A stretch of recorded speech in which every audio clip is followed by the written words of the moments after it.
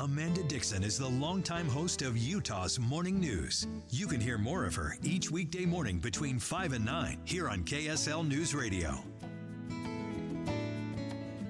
Welcome back to A Woman's View here on KSL News Radio. Such a treat to have Cherie Call with me, singer and songwriter. Amanda Covington is here, Chief Corporate Affairs Officer at the Larry H. Miller Company. And Susan Madsen is my guest, founder director of the Utah Women and Leadership Project and the Karen Haight Huntsman Endowed Professor of Leadership in the Huntsman School of Business at Utah State University. Can I ask just a basic question? I read an article that made me really pause. And the question is, would you feel comfortable walking alone in your neighborhood in the dark? And this was a question that they this polling entity put to people all around the country. And it turns out 40% of Americans would be afraid to walk alone in their own neighborhood after dark. Can I ask you that question, Cherie? Would you feel comfortable walking by yourself in your neighborhood in the dark? Yes, I feel pretty safe. I live in Spanish Fork, Utah, so it's pretty chill. I mean, it's not that nothing bad ever happens here. We definitely have crime. We have things that happen, but I absolutely feel safe, and I feel like my kids are safe here.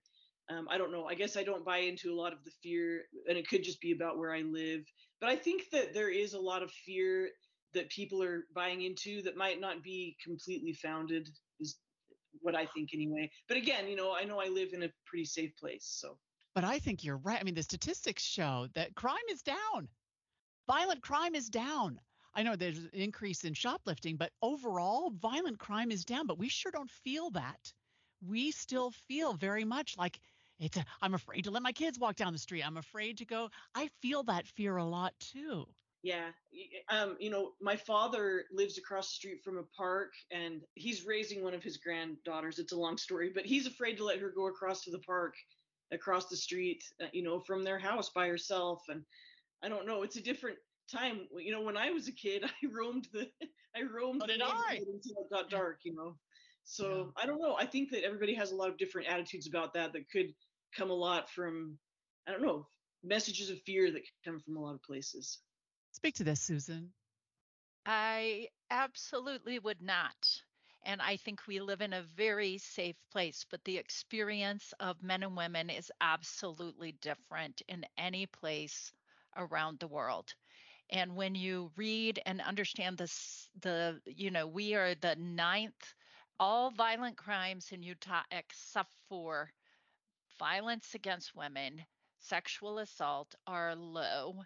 And we are the 9th worst state on rape in the whole nation and sexual assault. And I have not ever talked to women that feel safe. So I was surprised by your response. But the experiences of men are very different. My son, he was joking about there's no bias. There's no women and men, get to do equal things. And then this was his example. He was like, oh, I got up at 2:00 in the morning. I couldn't sleep and I went on a bike ride. And he was like, we don't have male privilege. And I'm like, okay, that's an interesting example because women would typically not do that in most places, even in rural Utah, in the middle of the night or in the dark, but men would. So I would not suggest to any young women to be walking around at night, yet men would. So The experiences are just very different. That reminds me of my 33-year-old daughter lives outside of Tokyo, and she feels completely safe walking at night by herself where she lives and does not when she's home visiting us. So a real difference in her perception of crime and the risk of crime from living in Japan to here. Amanda, speak to this.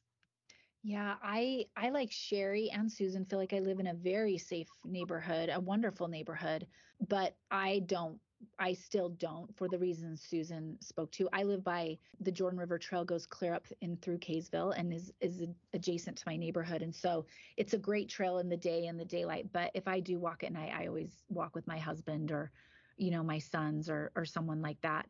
And so it's interesting, though. Last night I was on a Zoom call with my colleague. She was in Washington, D.C., and she was holding the phone, walking on Zoom, and it was at night.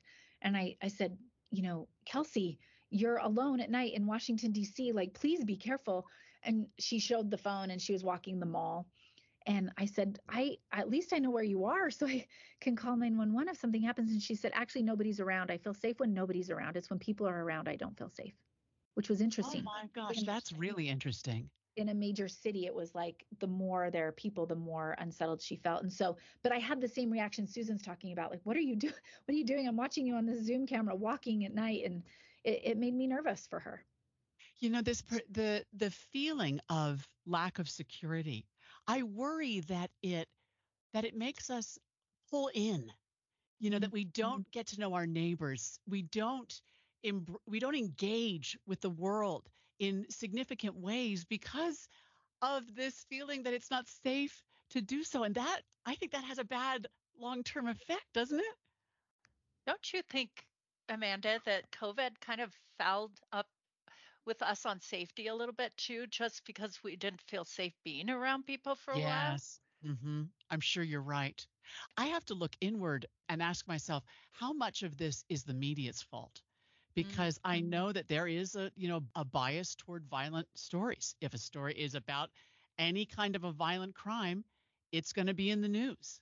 Where there'll be a story about something else, environmental or something else that happened in city council or whatever, and that might not make it into the news. So that bias for sharing all violent stories, I think, gives all of us a perception that there's more violent crime than there is because we hear about it constantly. Do you think there's any truth in that, any of you? I would say, yeah. It's got to influence us. When you think of conscious and unconscious bias, it's going to influence. Yeah. I think when it comes to being safe, like the question of walking down the street at night feeling safe. A street, yes, I feel safe. Would I go like in the woods by myself? Probably no. But like with the safety of women, I absolutely agree that that's a more complicated issue. But a lot of that violence that comes to women is from people they know, like people who they've agreed to go on a date with. And that's a huge conversation I have with my daughters. There's a lot of things we need to do to stay safe. And I feel pretty safe in my neighborhood. And I also do recognize that I might live in an extra safe place in a lot of ways. Yeah, we are blessed in the state of Utah in so many areas. Let me take one last quick break and we'll be right back. This is A Woman's View on KSL News Radio.